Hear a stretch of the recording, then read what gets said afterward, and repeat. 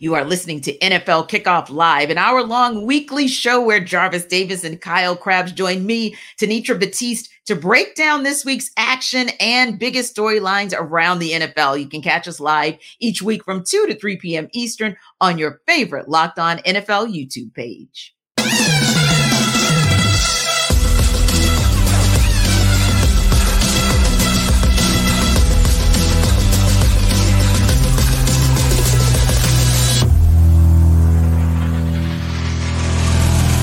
Hey, welcome into NFL Kickoff Live. It is the best hour of football talk every single Friday. We'll go around the NFL, talk about every team and every game. And of course, we'll get you local insight that you can't get anywhere else but right here on Locked On. I am your host, Tanitra Batiste, and alongside me are Jarvis Davis and Kyle Krabs.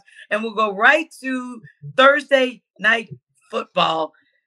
I don't really know what to say about that other than it was a typical Thursday night football game. It was the Chicago Bears and the Carolina Panthers. Probably don't need to say much beyond that other than to say somehow the Bears eked out the 16-13 win. And so the battle for the number one pick in the 2024 draft continues. And so that's kind of I think that's what everybody was really watching, to kind of see who positioned themselves properly for the player / QB they want to get for next year. But you guys, Kyle, when you took a look at that game, kind of what did you see in the back and forth, dare I say, between Bagent and Young and the Bears and the Panthers, and who was lesser of two evils last night? Yeah, Chicago rolling out of that game just cackling because they get the win and they have the Panthers first round pick. They keep Carolina at the one win on the season. So they say, oh, okay, nice. We'll double dip. Don't mind us. Yeah. I think the Tyson Bagent story is really cool. As a guy who was an undrafted free agent, he played Division II football, goes to the Senior Bowl, is undrafted, gets an opportunity. I think he was the fourth quarterback into camp going for Chicago. And he made some nice throws. He had a really live arm in the pre-draft process when you watched him. And I think it's short week at home on Thursday Night Football is how Chicago ends up winning the game, just because it's such a short turnaround from the previous week. And somebody had to win it. Somebody had to win it. Carolina, I thought, really did themselves a disservice at the end of the game with how they approached the 2-minute offense. But that's kind of the thing with this offense with Bryce Young, is between Bryce Young and how he sees the field right now and the performance of the offensive line and the supporting cast that really can't get separation down the field. They're really limited in how they can throw the ball. And I thought you saw that manifest where the best we could scratch out in a 2-minute offense situation with timeouts was a 59-yard field goal. Yeah, I thought the same. I thought it was poor clock management by their coaching staff. And I thought you're absolutely right. It just showed the guns that Bryce Young doesn't have to be able to get it down the field. And there were moments in time, and don't get me wrong, I understand, KC, that with injuries that have plagued Bryce Young here and there, he may not have wanted to kind of stretch the field, kind of just get that yard that he needed to extend the drive. But in my mind, I thought, on the same token, if you could have gotten even 3 more yards on that particular run, 5 more yards, that thing gives your kicker a 54-yarder versus, say, a 59-yarder. And maybe we're talking about a game that goes into overtime and plays itself out a little bit differently. But Jarvis, what did you see in watching that Thursday night football game? I don't know about everybody else, but I enjoyed the Deontay Foreman revenge game. Sure, but seriously though, I really think that. And then, DJ Moore as well, know how he got to get down with that. But for me, I thought it's just fascinating to see that, hey, we're trying to get the number 1 overall pick and we have to win. Yes. I thought that was just absolutely amazing to be able to see that. It was kind of interesting to see that. So, but I just think that the Bears have just been interesting but non-interesting throughout the entire year, because with the whole drama with Justin Fields and everybody clamoring for Tyson Bagent, I'm just like, all right, okay, cool. Let's see what the kid got. Like I said, the storyline is great. As a person who played in Division II football, to see him get the opportunity that he get, I think that is absolutely amazing.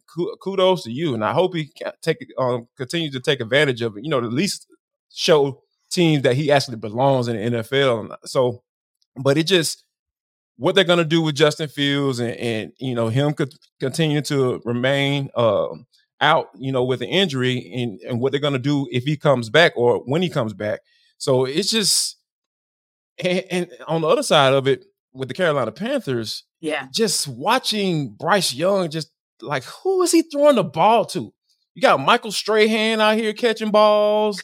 I know his name is Strong for all you smart folks, and then you got Adam Thielen out here trying to squeeze whatever he has left in the tank. It's just Mingo, the wide receiver out of Ole Miss, like not really doing anything, not living up to his draft spot. It's just he just doesn't have anything surrounding him worth talking about. In the offensive line, they tried to improve it, but it still can be shaky from time to time. So for me, it's just like I think it's a little unfair for people to kind of have come to the conclusion about Bryce Young and what he's going to be in the NFL going forward. And I just think that just sucks. And then you got a new offense coordinator, Thomas Brown, calling plays as well. So he's already defending some of his play calls and rotations and stuff like that. When you have offensive coordinators being questioned 2 or 3 games in, like that's when you have issues. And it's hard for a young quarterback like Bryce Young to flourish up under that. Yeah, and as much as I hated to see that with the performance from Bryce Young and what he had to deal with, love to see what the local kid was able to do, because Montez Sweat had himself a game. I didn't necessarily like to see him part ways from the Commanders, because I did think that they had a better upside for him versus the Bears, but Montez Sweat absolutely had himself a game, and maybe more so than anything, putting himself in position maybe to get with a better team come next season. But I think the other piece of watching last night's game was thinking about this rookie class overall and thinking about CJ Stroud and Bryce Young, Will Levis, Anthony Richardson, of course, like you guys said, Tyson Bagent. And one of the things, that conversation was the key conversation pre-draft, right? Who do you go with? Do you go with Bryce Young? Do you go with CJ Stroud? Which quarterback is indeed the most NFL ready, hit the ground running? Now, granted, let's be honest, the Texans have more guns than the Panthers, right? And they have a better coach on the sidelines already, even though DeMeco Ryans is a first-time head coach. So there's a little bit more there for CJ Stroud to work with, just in terms of his supporting cast and the coaches on the sidelines. But ultimately speaking, CJ Stroud is out there doing big boy things when you look at the rest of this 2024 or 2023 QB class, Kyle, at least from what we've seen from him midway through this season. Yeah, there's no doubt. And I've been impressed with CJ transitioning from the Ohio State offense, which is a little bit more option routes and a little bit longer developing concepts, versus Bobby Slowick, the offensive coordinator, is off the Shanahan tree. And that's a timing-based offense. And it's a different kind of living that you got to make. And you're seeing CJ Stroud, whether it is the timing stuff or when they have to push the ball down the field to Nico Collins, who's a big-bodied receiver who's athletic and making a lot of big plays and living up to his potential coming out of Michigan a few years back. It's really impressive stuff. And I'll say this about Bryce Young. I always thought Bryce Young was somebody whose style of play at Alabama was going to require a little bit of patience, and it was going to require the right kind of supporting cast around it. And obviously you see the Dolphins logo hanging back here in the background. I know all about that with Alabama quarterbacks and Tua Tagovailoa. I know what it looked like when Brian Flores was trying to run the Chan Gailey passing offense to Mike Gesicki and Devontae Parker and Preston Williams, these 4-6 receivers that can't create any separation. And Bryce, I think, was an even more extreme version of that, because he really liked to get outside of structure at Alabama. Well, you're getting outside of structure here in Carolina, and you're figuring out these NFL defenders, they're half step faster, right? So you can't quite make the same stuff happen. So I'm a little sympathetic to Bryce in the environment that he's in. I agree it's way too early, but I always thought that was the one that was going to have to take some time if it wasn't in an ideal situation, where CJ Stroud, I thought his translatability of the style of play that he had at Alabama was a little bit more 1-for-1. Yeah, agreed. And you look at what Will Levis has been able to do as well. And, he has the good fortune of having a guy like Derrick Henry, so that there's even a little opportunity for them to bring him along. And don't get me wrong, in his debut, as Jarvis had to see up close and personal covering the Falcons, what a debut that was for Will Levis. But ultimately speaking, he's got some pieces around him as well that have allowed him to flourish very early on in his rookie season. For sure. When you think about guys like veterans, guys like DeAndre Hopkins, be able to throw the football to him and turn around and hand the ball off to a guy like a Derrick Henry, and a guy who's an emerging running back who I feel like should be getting more touches than Tyjae Spears. So those are the type of things that you feel like that's when you start putting together an offense. Like when you have different style backs that you can get the ball to, turn around and hand off to, and throw to. And then you got a veteran wide receiver who knows how to get open, in certain instances. So I think that when you're surrounded, and Mike Vrabel, hate it or love him, he's a good coach. He's a good head coach. I like what Mike Vrabel brings to the table. He brings stability. I feel like when it comes to what you need to do on a weekly basis as a head coach in the NFL. So I think that, but on the other side of that, when you talk about C.J. Stroud, he has no running game, whatsoever. Yeah, none, not even a threat of a running game, and he's out there winning football games. 46 seconds left, 2 timeouts, and you come down here and you throwing absolute darts. Like, I remember being so fascinated when Ohio State played against the Georgia Bulldogs. And I was just like, oh my, I knew CJ Stroud was good. But to see him do it against that defense, who put in like 50 doggone first round draft picks within the past 2 years, seemingly. So to be able to see him not only do that against a team like the Georgia Bulldogs, but come into the NFL, it's a different beast, right? Like Kyle mentioned. Like, guys are a step and a half or 2 or 3 steps quicker or faster than in college. So when you see him coming in with no threat of a running game and just being able to will his team to win, and he's out there just throwing, the ball just pops out of his doggone hand. Just the way he's just throwing the ball downfield and connecting with his wide receivers. Now, granted, those guys are talented, but he's making them look good as well. So that's a mutual relationship going on down there in Houston. So this class is going to be very interesting going forward, but it seems like CJ Stroud is the guy that's kind of leading the pack as of right now. Yeah, and interesting is a good word to use, JD, because honestly, Kyle, a lot of them have had to spring into action so much faster than we thought. You're looking at Sunday. I think this Sunday coming, you'll have 10 rookie QBs who are going to start out of 32 teams. That's crazy to think. I don't think anybody thought at the beginning of the season that a third of the league would be starting guys that they just drafted 6 months ago. So I think that also makes it interesting because you're now seeing those guys who are really ready, and also the guys who have the pieces around them to help them to be a little bit more game ready versus, say, the guys who either aren't game ready or maybe are work in progress. Obviously, Anthony Richardson is still a question mark just because of the injury. But ultimately speaking, I think it's a matter of, wow, they've had to spring into action. And now you can really see either what some of those flaws are, which ones might need a little bit of extra time, or which ones are going to need some serious help in the offseason, in free agency, or in the draft class if you ever want them to show the potential that they really have. Yeah, and some of these are in kind of tough spots too, where I think about Aiden O'Connell with the Raiders, who head coach fired already, didn't make it the halfway point of the season. They played Monday Night Football and got shellacked, and McDaniels is let go, and they go to O'Connell and they turn to him. And now that he's in an evaluation window with a team that really struggled and didn't just fire Josh McDaniels, they fired the offensive coordinator too. Now they came out and they beat the Giants, but you usually do see kind of a bump. The fired coach bump is a real thing. Right. The game or the 2 games immediately afterwards. Especially if he wasn't well liked. Yeah. Right. Putting that lightly. Right. So for Aiden O'Connell, it's tough because you're a rookie quarterback whose coach has been fired. The GM's been fired. You just got brought in. There's going to be a new brain trust next year. So you're playing for not only just the Raiders to evaluate you, you're playing for a lot of teams to potentially evaluate you, because what happens if a new GM does come in and by the end of year 2 or year 3, they say, I didn't pick this guy. He's not my guy. Right. We want to run a different style of offense. So there's some really good opportunities. I think Tyson Bagent's another great example of that, who doesn't have a long-term commitment. He's UDFA, but the tape that he's putting out is going to get him a lot of opportunities to extend his NFL career, whether it's as a starter or a backup. And, I think it's great for kind of the youth infusions for some of the quarterbacks in the game. You kind of have seen over the last 5 years or so this exodus of all of the faces at the quarterback position from the previous generation. The Breeze, the Manning, the Brady, all those guys are now out. So getting some young guys in here and some opportunities to see who can really strike and take advantage of it. It's one of the really fun storylines in the back half of the season.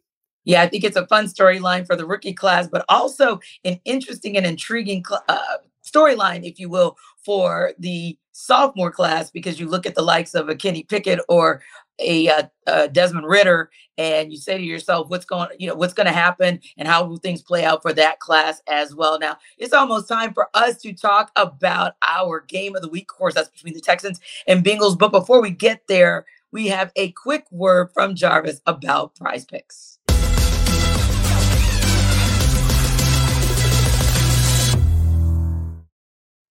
Guys, with basketball season right here, first of all, let me say this. This episode of NFL Kickoff Live is brought to you by Prize Picks. And now you can pick combo projections across football and basketball from the Specials League, a league created specifically for combo projections that includes 2 or more players from different sports or leagues. For example, you want to get the Kane, LeBron James, plus a Travis Kelce and a 10.5 combo of 3 points made plus receptions, you can do that. And you also can want to play alongside some of the Prize Picks' favorite players like rapper Meek Mill and comedian Andrew Schultz. You can now find community plays on the promo tab of the app to view entries from some of the biggest names in the Prize Pick community each week, guys. And plus, if an injury happens, guess what they do? They even offer a reboot policy so that your entries stay in play even if one of your players get injured. For football and basketball games, if you have a player who exits the game in the first half and does not return in the second, that player is rebooted. Prize Picks is the only daily fantasy sports platform with an insurance policy. I'm telling you guys, injury insurance policies. So make sure you check out prizepicks.com/lockedonnfl. That's prizepicks.com/lockedonnfl, because this is daily fantasy sports made easy.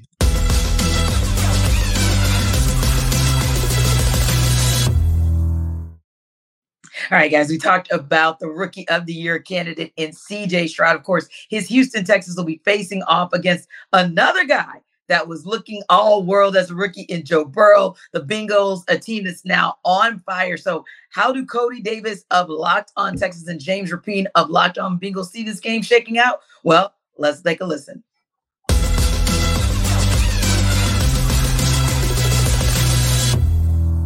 I think it's important for this defense to get off to a fast start against CJ Stroud and Tank Dell and Nico Collins, and to just let this offense know that they're not going to pick up where they left off against Tampa Bay, where they were just firing on all cylinders and really, really hot. I think that's important for the Bengals, because if a young team gets some confidence early in the game on the road and that fire's going, it's tough to put it out sometimes, even though this defense has been really good and has rebounded after giving up opening touchdowns to the Bills and the Seahawks, just naming a few recent games for the Bengals that they ended up winning, and the defense rebounded. But you don't want to have to rebound this week. I think you want to get off to a quick start on defense, take control that way, and not let CJ Stroud get into a rhythm. Certainly not let their ground attack get going at all. You mentioned the struggles on the ground. If you can do that, I like their chances at home. And I'm going to pick the Bengals. I don't know prediction-wise exactly what I'll do score-wise. I can do that on Thursday's episode of Locked On Bengals, but I'll pick the Bengals in this one. I do think that it could be a more competitive game than most thought when the schedule came out and they were playing the schedule game. I'm excited to watch it for sure. And so the storylines, it's a bigger game. I could see the Texans winning. I'm not going to dismiss that, but I know I'll take the Bengals in this one. I could see the Texans winning too, but once again, my concerns for these injuries at key positions, I think at some point it might hamper their ability to win against one of the best teams in the AFC, one of the best teams in the league, if you're being honest. And, I'm looking at Cincinnati from afar every single week. It seems like you guys are, gaining that momentum, that steam of getting back to the level that you guys were last year.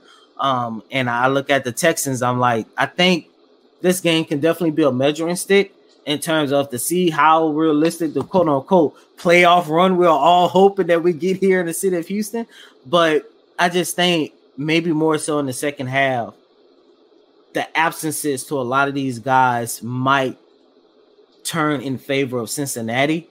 And James, as you mentioned, and for what I saw against the Bills, Joe Burrow is starting to get it going. Not saying CJ can't match him toe for toe, but I just think that this one might go in favor of Cincinnati. Yeah, I think that's the fun part is they have a good relationship. I know Burrow gave CJ some advice earlier in the year, or at least coming into the season. Mm-hmm. And so CJ's going to be excited for this one, going toe-to-toe with Burrow. A few years ago, Burrow was in the same position going up against different guys in the league. So that part will certainly be fun. I'm excited about this matchup.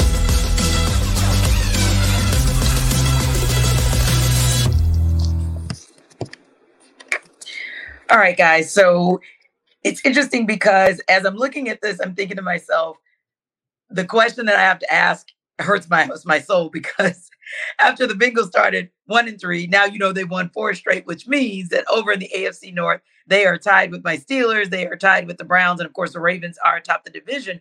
But Jarvis, do you feel like with this 4-game run for the Bengals that Cincinnati's back? Absolutely. Boo, but okay. Absolutely. Joku is completing 76% of his passes in the last 4 games. Absolute ridiculous. 10 touchdowns, over 1,100 yards, only 2 picks. Yeah, this man is absolutely back, and I think this is going to be an intriguing matchup.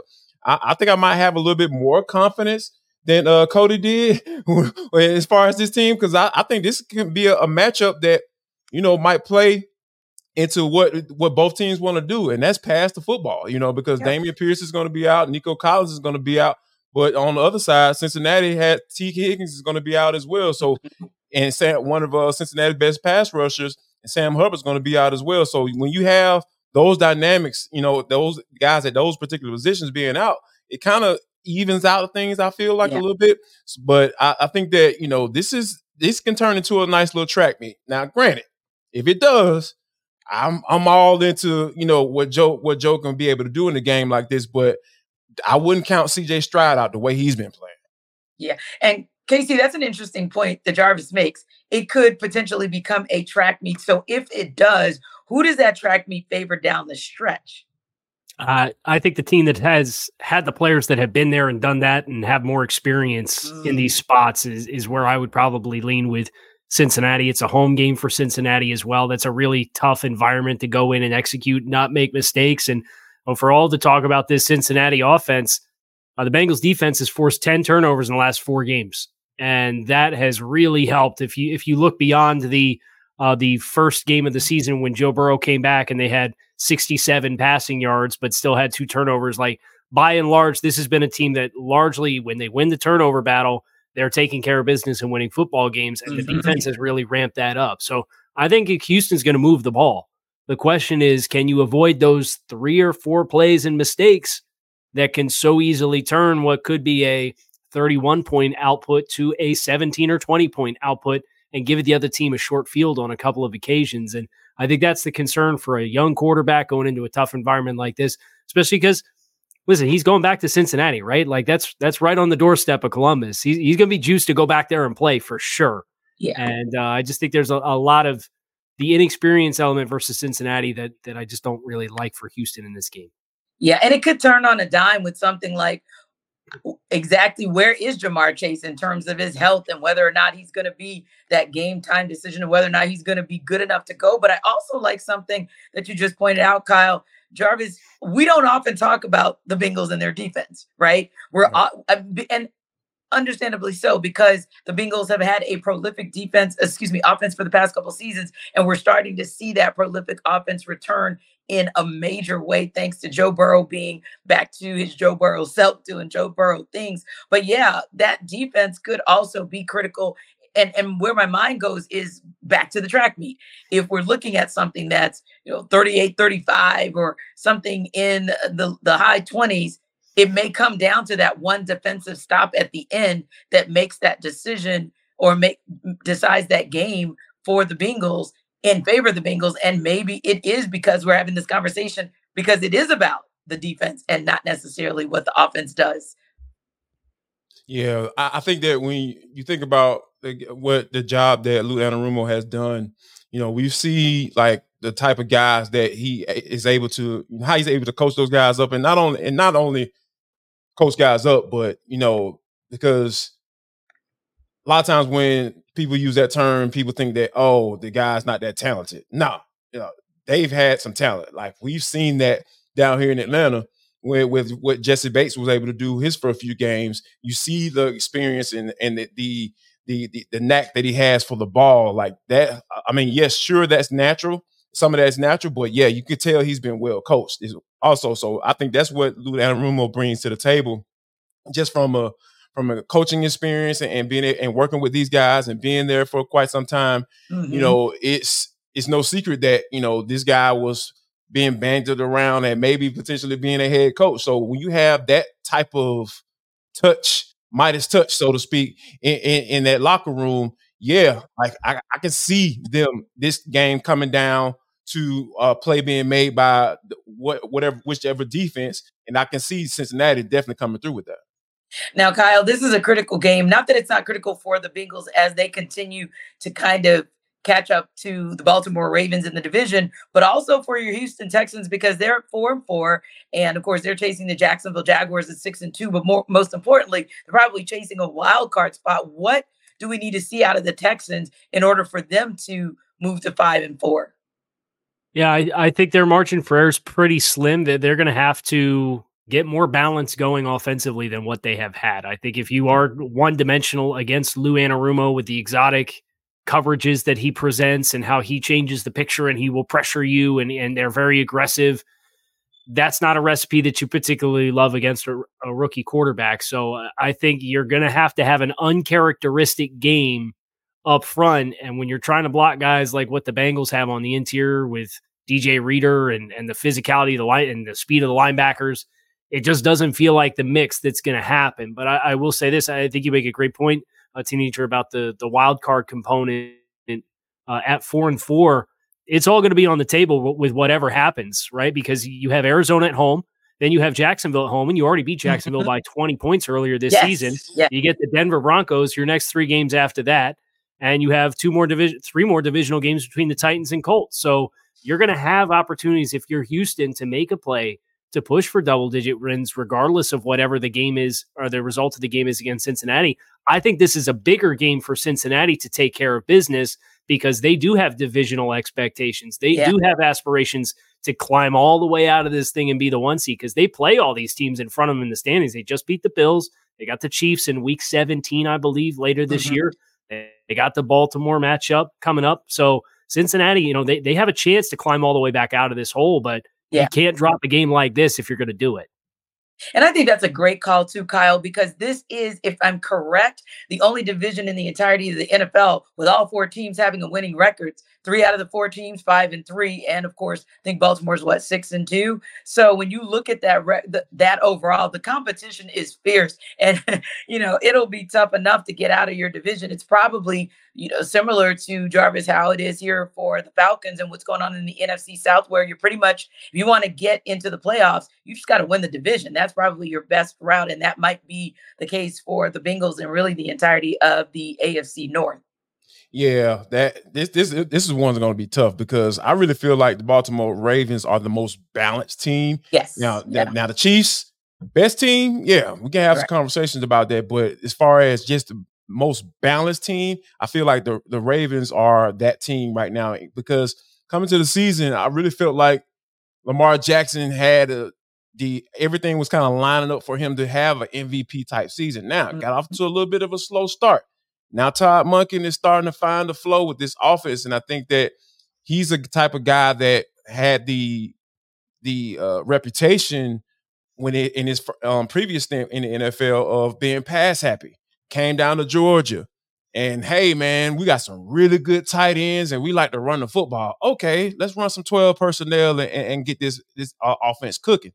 Now being able to make those necessary adjustments.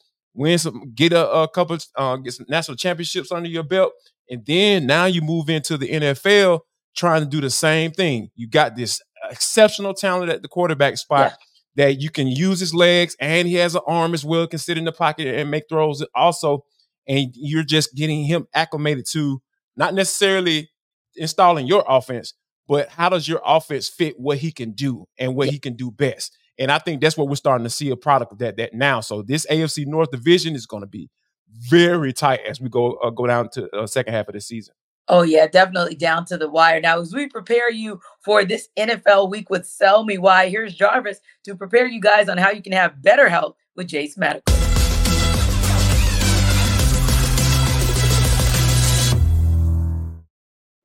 Guys, this episode of the NFL Kickoff Live Show is brought to you by Jace Medical. Go to jacemedical.com right now. jacemedical.com, JASEMEDICAL.com. What is Jace Case, Jarvis? Jace Case provides 5 life-saving antibiotics for emergency use because I'm the type of person where I don't want to get caught off guard when it comes to my babies. You know, when they in the middle of the night, they're sick and they're sneezing and they're trying to figure out what's going on with them. I'm telling you, Jace Case got everything right there just for you. I'm talking about life-saving antibiotics. All you got to do is get a Jace Case. To get a Jace Case is to fill out a simple online form, and in some cases, jump on a quick call with one of our board-certified physicians. No flugaziness, none of that stuff.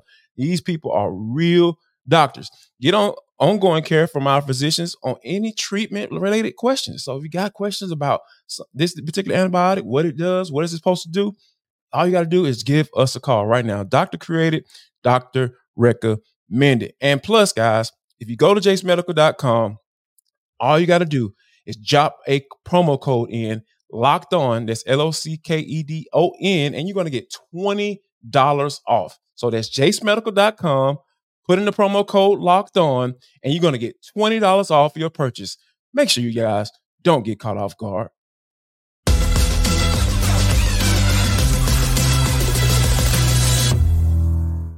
As much as I hate to give the Baltimore Ravens all the credit in the world, I definitely also want to check that and make sure we know that they are 7-2 because they've actually played 9 games through the season and are truly, truly sitting atop that AFC North, which means it's going to be such an intriguing battle this coming weekend between the Baltimore Ravens and the Cleveland Browns in the AFC North. Browns are 6.5-point underdogs to the Ravens. And here's Jeff Lloyd of Locked On Browns to sell you why the Browns will cover that spread. Hey, Cleveland Browns fans, Jeff Lloyd from the Locked On Browns podcast, giving you 3 reasons why the Cleveland Browns at worst should be able to cover the spread Sunday in Baltimore against the Ravens. As we all know, the first matchup between the Ravens and the Browns, Deshaun Watson missed the game. Deshaun Watson's last 2 complete starts for the Browns, he has been extremely accurate. He has been turnover free, being able to extend drives. Even if they don't get touchdowns, they've been getting them down closer to at least get into field goal range. The Ravens, although they have some players in this game that they did not have the first time around, Deshaun Watson is supposed to be the franchise quarterback for the Cleveland Browns, and he is a guy that's supposed to be a difference maker in big games like this. The defensive side of the ball, the defense has been playing lights out to this point, and now you're starting to see the depth of the Cleveland Browns defensive line, and they did a pretty solid job of holding the Baltimore Ravens running game to at least a standstill the first time. The Ravens only averaged 4 yards per carry. Granted, some of that was on some bigger runs from Justice Hill, the main back, Gus Edwards. The Browns were able to control that day.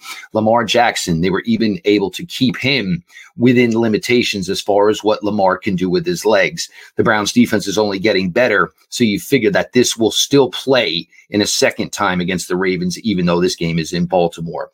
The Browns offense, Browns defense, and this is the key to having Watson back here, is understanding what the Browns have in Dustin Hopkins. Dustin Hopkins, to this point, is actually having a better season than longtime Ravens standout kicker Justin Tucker. If they can keep the drives going and they can at least get in the field goal range, Hopkins has been pretty much automatic to this season, allowing for the Browns to keep this game close in score. Even drives where the Browns aren't successful, Barack West has been a fantastic punter this year as far as flipping the field and getting the Browns defense into positions where offenses are starting maybe inside their own 20 or even inside their own 10. These are 3 reasons why I think the Browns should be able to hang with the Baltimore Ravens and cover the spread on Sunday in Baltimore. All right, guys. Are you sold, Kyle, that the Browns will actually cover this spread? They, of course, are 6.5-point underdogs. See, now I did it. This one's tough. I got your back. This one's tough. This Ravens defense is so stout. They are astronomically good as far as creating turnovers, as far as what they're able to do in the run game. They are only allowing 4.0 yards per carry. they are allowing 4.1 net yards per attempt. So teams are getting about the same amount of yardage trying to pass the ball against this defense as they are trying to run the ball against this defense, which is opportunistic in getting turnovers, whether it's Javion Clowney or Kyle Van Noy, who they picked up off the street mid-season. This pass rush group for Mike McDonald, the defensive coordinator, is killing it. So I love Cleveland's defense. But if I look at Baltimore's offense versus Cleveland's defense, I think Baltimore's offense spreads the ball around a little bit more effectively. They have more guys that can contribute at a high level versus the Browns defense or the Browns offense against the Ravens defense. You have Nick Chubb, who's out. You have both offensive tackles who are out. That is a bad mix to stay balanced offensively and to buy Deshaun Watson the kind of time that he's going to need to have success. So I'm probably fading the Browns to cover the 6.5. Yeah. And Jarvis, that's something that we've talked about in the past. Just Zay Flowers is just unbelievable with what he's able to do. Odell Beckham Jr. is still solid.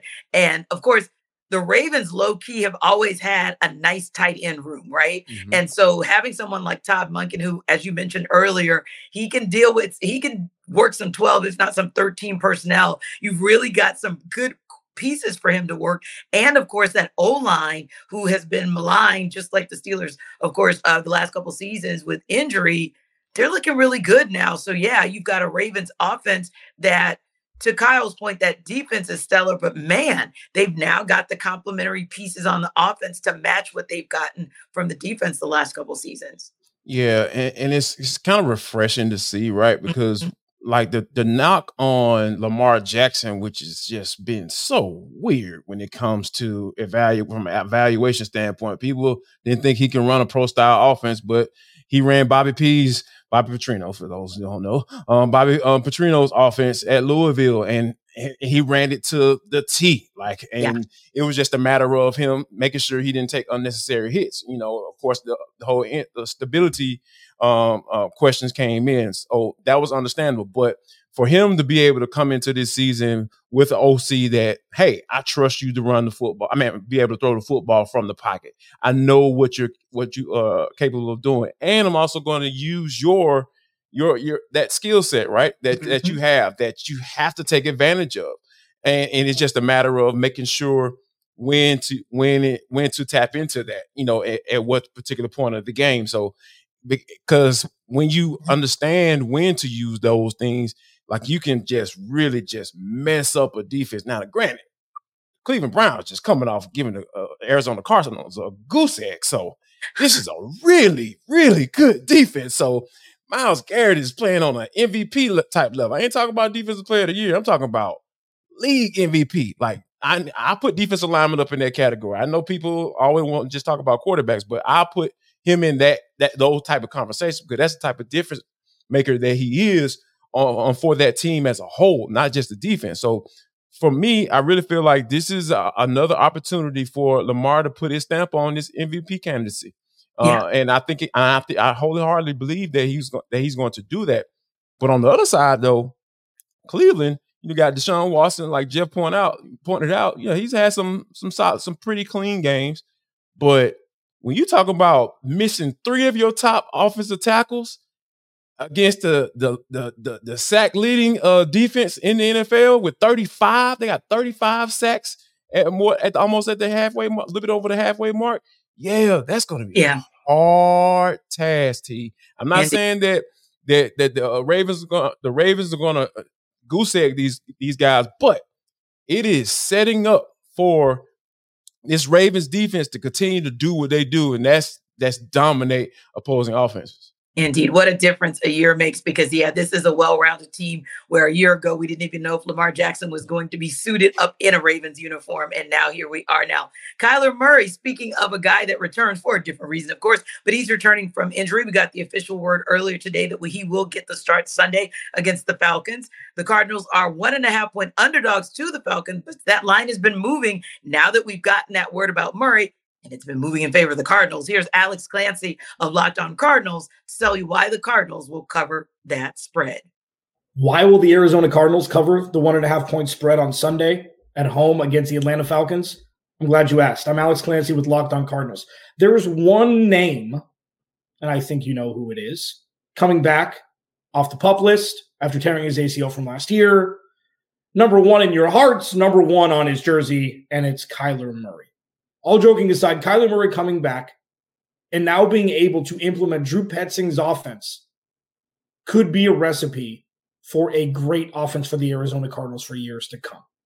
Kyler Murray elevates everybody on the offensive side of the ball, and regardless how lesser than talent-wise the defense is, the offense needs to take charge, and I'm pretty sure they will against the so-so defense of the Atlanta Falcons on Sunday. Not to mention James Conner coming back off the IR. So the Cardinals have their 1-2 punch in the backfield with the run-first offense that Drew Petzing has implemented, an offense that's kept the Arizona Cardinals in games for the majority of the 2023 season with Joshua Dobbs at quarterback. So 1.5 point spread from our fans at FanDuel, I think, is giving Kyler Murray the credit he deserves, because this line was a lot wider than where it currently sits. So why will the Cardinals cover the spread? Kyler Murray makes Hollywood Brown better. He makes Michael Wilson better. He makes Trey McBride better. He makes James Conner better. He makes the offensive line's job not as difficult as it's been through the first 9 weeks. And again, while the defense isn't what it needs to be in an effort to compete from a defensive standpoint, the power and talent that Kyler Murray brings is the main reason why the Cardinals will cover the 1.5 point spread on Sunday against the Falcons. All right, guys, I am going to be nice to Jarvis, and I'm going to throw this one to Kyle and ask whether or not the Cardinals are going to cover the spread, and if so, tell us why. I think they have a decent chance, just because I do not like what the Atlanta Falcons are doing right now. And you and everybody join else the club. Right. No. And Arthur Smith getting all sassy about it in the press conferences all week long. I'm like, buddy, you got Tyler Algier 13th in the league in carries, and he's averaging 3.2 yards per carry. Maybe we should calm down on the salt here with the questions about your top 10 pick running back and his workload. Yeah. Never mind Jonnu Smith outperforming Kyle Pitts and the whole 9 yards. So I think Kyler Murray is a really fun kind of change up to throw at this game. The Cardinals to this point in the season have been very scrappy. They have put up a really good fight against some good football teams. They beat the Dallas Cowboys. I think Kyler, if he's every bit of what he was as an athlete coming back off of a knee injury, his mobility can kind of create some chaos. I don't think that I like a returning quarterback this late in the season to win his first start, though. I just think it's too much to try to jumpstart and get back into the swing of things after having missed a lot of time. I know he's practiced the last few weeks to gear up. I'll probably take Atlanta, and because the spread is so close, I'll take Atlanta to cover. But this would not be a game that I would be surprised to find out that the Cardinals did win and they are able to cover the spread. God help Falcons Nation, Jarvis, if that is indeed the case. But you do have a point, Kyle, because whether it was an actual rookie or whether it was a quarterback starting his first game of the season for a team 3 days after he landed in that city, the Falcons have been on the struggle bus with quarterbacks who just pop up and say, hey, I'm ready to get my first start of the season. So, Jarvis, how's it going to go down in Arizona in the Desert of the Sun this weekend? Valley of the Sun. I'm going to give you the most intellectual answer that I can possibly give you. I have no idea. Here's why. Because, like, when you think about this Falcons team, like, they went into the whole going young on offense. You draft Bijan Robinson, pass up on Jalen Carter, by the way. I'm going to take every He's going to say that every time. Because here's the thing. I feel like if you're in a situation where you're defending your play calling, schemes, looks, decoys, and all that stuff, and you take a guy like that, a running back in the top 10, I feel like you never really had a plan for him, because in the beginning of the year, we saw flashes. Right now, we barely see it. And then when he does get an opportunity to carry the football, he's fumbling the ball. So what is really going on with this offense? Because at the end of the day, I know I advocated for Tyler Algier to get some carries But at the end of the day, it's all about production. Kyle just pointed it out. 3.2 yards a carry. Oh, now let's go use our top 10 running back that we drafted. Oh, let's go, make sure we get our number one wide receiver that we drafted, who has been productive when he's been on the field. Right. Let's get him back into the game and get him involved. Oh yeah, the tight end the highest drafted tight end in NFL history. Yeah, let's figure out a way to get him involved. Let's figure out a way to get him downfield and not have him blocking Danielle Hunter for the tight end 2 to run a jet sweep on the goal line, on the 1 yard line. So yeah, it's really difficult to put a finger on this team because we're so deep into it. You know how it is.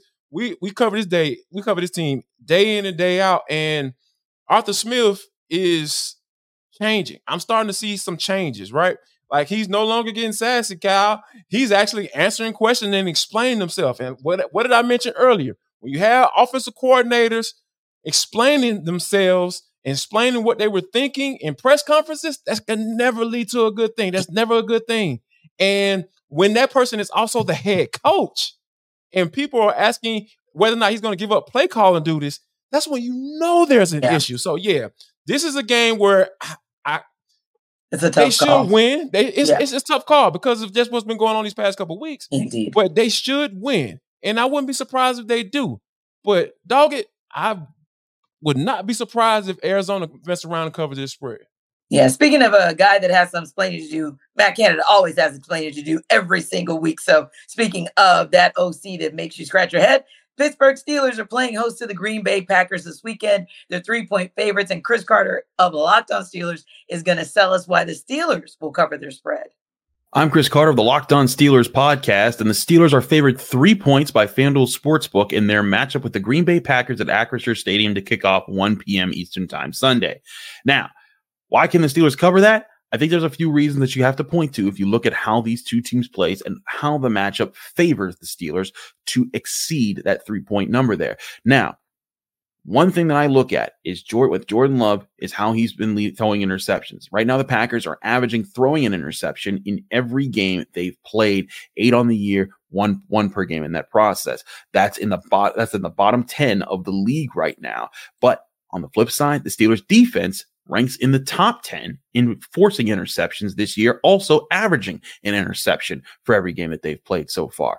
That's where I see this game maybe taking a turn in the favor of the Steelers. The Steelers defense is known for getting after quarterbacks, creating pressure, even when they're not exactly hitting the quarterback or recording a sack. They've been known to change the pocket up and force the quarterback to be uncomfortable. And if you can force Jordan Love to be uncomfortable, have to make throws outside of the pocket, on the move, or out of rhythm, that's where you can get more of those mistakes, especially if the Steelers are able to get some things going on offense. Their offense hasn't been good this year, but they've been starting to get things clicked. The emergence of rookie Broderick Jones, who looks like he's going to start at right tackle in this game, has given the run game a boost. And that's where the Steelers can hurt the Packers. If their run game gets going and they can get some points early, I can see Jordan Love being the guy who throws a couple interceptions in this game that proves costly. And Kenny Pickett, known for his fourth quarter heroics, won't have to be a fourth quarter hero. He'll just have to make sure that the Steelers manage and lead their way to victory. I have the Steelers winning 24-20 in this game,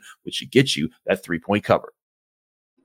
Kyle, I'll ask you to take us to break with a quick one. Will the Steelers cover the spread?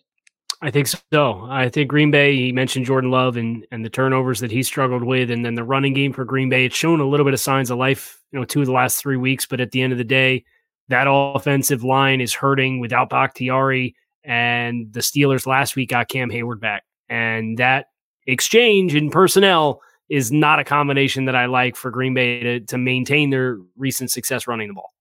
Yeah, anytime Chris Carter's first cousin is back in the lineup, everything is good with the Pittsburgh Steelers. Now, being an NFL fan, depending on which team you root for, it can be stressful, but Jarvis can tell you how BetterHelp can help you manage that stress.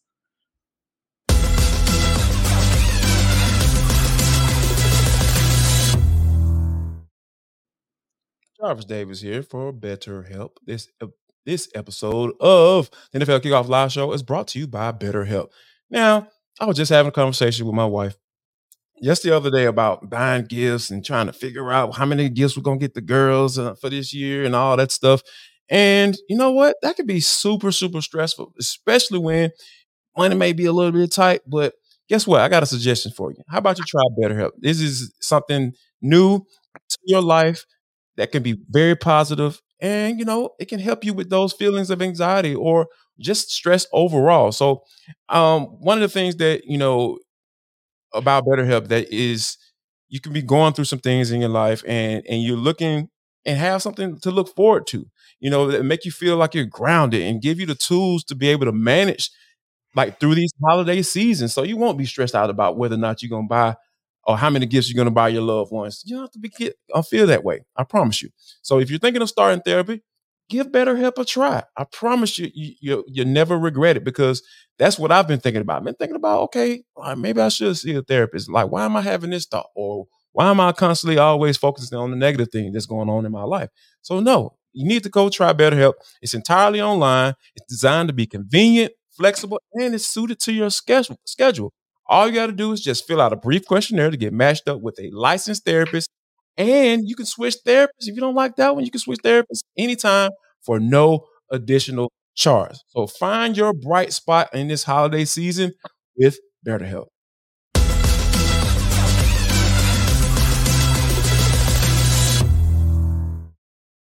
Always good to get some help with your health. Now, this week brings some interesting matchups across the NFL, which fantasy players will find themselves in bad matchups this week. Well, Michelle Majuk from Locked On Fantasy Football has the answer.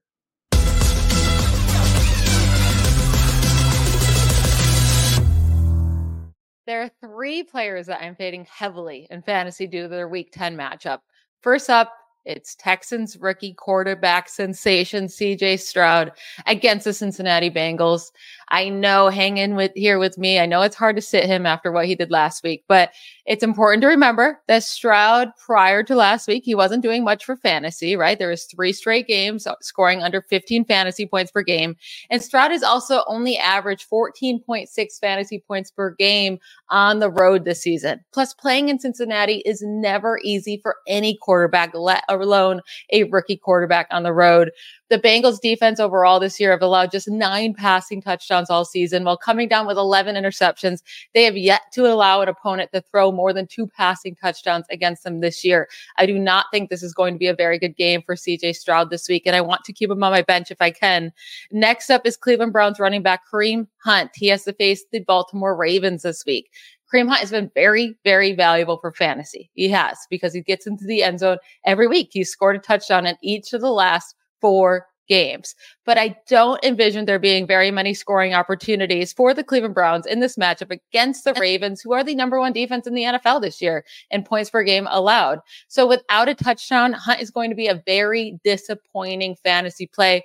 Maybe he squeaks one in, but I am very hesitant on playing Hunt this week against the Baltimore Ravens. And then last up is Raiders wide receiver Davante Adams. Unfortunately, he just hasn't been doing too much, stuck on this terrible offense. He's not hit 60 receiving yards in a game since week 4, hasn't caught a touchdown since week 3, and he's playing with Aiden O'Connell. And last week with Aiden O'Connell, Davante Adams was basically a ghost. Now he has to unfortunately face the New York Jets. Like, that's the worst way that this can go in week 10. The Jets are allowing by far the fewest fantasy points per game to wide receivers this year. It's not going to be an easy matchup for him whatsoever. And again, he's just not getting the target share that he needs to get, or getting that efficiency in those good targets. So I know it's never easy to sit a guy as talented as Davante Adams, but I'm really, really expecting a very disappointing week from him on Sunday Night Football.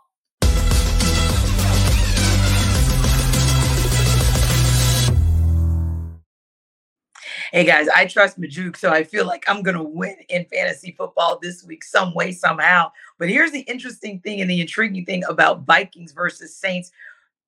It's going to be a toss-up for them, because both of those teams, I feel like, kind of go up and down. Obviously, the Saints have taken over atop the NFC South with their win this past weekend against the Bears. The Vikings are right there, because the Detroit Lions, while still a good team, still solid, they have definitely shown that they have some chinks in the armor. So this could be an opportunity for the Vikings. The intriguing thing, Jarvis, is where Justin Jefferson kind of falls right now. He is still listed as questionable as in the last 20 minutes. That was the most recent update. By the way, TJ Hawkinson is actually listed as questionable as well at tight end. So it should be intriguing to see how that kind of plays into things. But how do you feel this helps the Vikings team that is really fighting and clawing to kind of keep themselves in, I'll say not so much the playoff hunt. I'll break it down even further to say the wild card hunt. Yeah. When you think about what they were able to do last week against the Atlanta Falcons, like that's unheard of. And Kevin O'Connell even reiterated as much and saying about like, that's the best performance I've ever, basically I've ever seen. And when you think about the gravity of that, like Josh Dobbs didn't even know hardly none of his teammates' names. Like, yeah, I'll get to that a little bit later. And they were literally working on the snap count, sitting calling, and then in his ear, hey, this is what you need to be looking for on this particular play, and like literally translating plays, language, during the game as they walking up to the line of scrimmage. That's just type of stuff that's just unheard of. Yeah. And for them to be able to get a win like that, you get a little mojo behind yourself. You start feeling better about yourself because that team was pretty much left for dead. And then, they start to win a couple games, and then you get a big win last week. You kind of couple that with like, hey, okay, we're still in it. We still have a chance. Like you said, not necessarily to get up in the division, but like, hey, this wild card thing might be a real thing. That might be something that we can continue to strive for. So I think that when you potentially can get a guy like Justin Jefferson back into the fold, like this is the best wide receiver in the NFL. So like, I don't care who's at quarterback. If he comes back and he's eligible to play, like that's gonna be a big boost for the guys in purple and gold. Yeah, and it's very interesting that you mentioned that because the Saints are kind of that team as well where I don't know if I won't say left for dead. I'll call them left for life support because I'm not really sure. We didn't really know what to make of them, quite honestly, with Derek Carr coming in, didn't kind of know what he was going to bring to the table and a lot of up and downs. But honestly, Kyle, I kind of use this term. I call them little scrappy. I think their secondary is kind of like little scrappy. They show up. And of course, Demario Davis had himself a game late last week to seal the deal for the Saints. But you got to think about like Paulson Adebo, Marcus May, Tyrann Mathieu, and somehow, some way, Marshawn Lattimore every now and again. They actually showed up at the right moments last weekend. That could be an opportunity for them to show up at the right moments this weekend if they look to win this game as well. Yeah, and that Saints team that they defensively through 9 games have only had 3 in which they have allowed more than 20 points defensively. They're quietly, pretty impressive metrics. They forced 18 turnovers, which is second in the NFL thus far this season. From a passing game perspective, we're talking about the impact of what Justin Jefferson would do. 5.4 net yards per attempt on opposing quarterbacks passing against the Saints defense is the 5th best mark in the NFL as far as suppressing opposing passing offenses. So if you don't have Justin Jefferson, you really don't like what that math looks like. They're also one of the best defenses on third down. They're 34% on third down defensively against opposing offenses. So they get off the field if they get you into third down at a really high rate. So you need that needle mover. I don't think this is, New Orleans has been had a little bit rushing against when you run the ball against them. I don't think the Vikings really have the running game to do that. So if you are going to win this game, you're going to need big contributions from the passing game. And I don't think that happens unless you do see the return of Justin Jefferson, who's obviously still very much in limbo for this game. Indeed. We got some really great matchups coming this weekend. You got San Francisco heading to Jacksonville. You got people head scratching saying, how in the world are the 49ers the favorites heading into Jacksonville, a 6-2 team that is really showing themselves to be quite solid. Going to be an interesting matchup, an intriguing matchup with the Lions as well. They're going to head to LA to take on the Rams. Don't know how interesting it is to see the Cowboys and Giants other than, I'm always looking to see if somebody can make them the Cowgirls at any given moment. So that's just a personal thing for me. But who are you guys, real quick, which games are intriguing matchups for you this weekend? I got to say the San Francisco 49ers, Deebo Samuel potentially on track to come back and play. Wow. Brock Purdy, what you going to do? What you going to do? How about you, Kyle? Yeah, it's that same game for me. And I'm looking at Trent Williams, it doesn't sound particularly promising for his return. I'd pick San Francisco to win the game if Trent plays, but if he doesn't, I'd pick Jacksonville just because I think that defense is really physical. They are also getting a lot of turnovers. They're pretty stout up front, and that 49ers offensive line, it's Trent Williams and a bunch of young guys and guys that have kind of bounced around and haven't been fixtured starters. So they really need Trent to be the glue for that offensive line. And if he's not going to play, I don't like that mix against Jacksonville with heavy-handed guys like Devon Hamilton in the middle and with Trayvon Walker, the defensive end, playing on the edge. All eyes on Duval this weekend. Thanks so much, guys, for stopping by NFL Kickoff Live. For Kyle Krabs, Travis Davis, I am Tanitra Batiste. Don't forget to come back next week.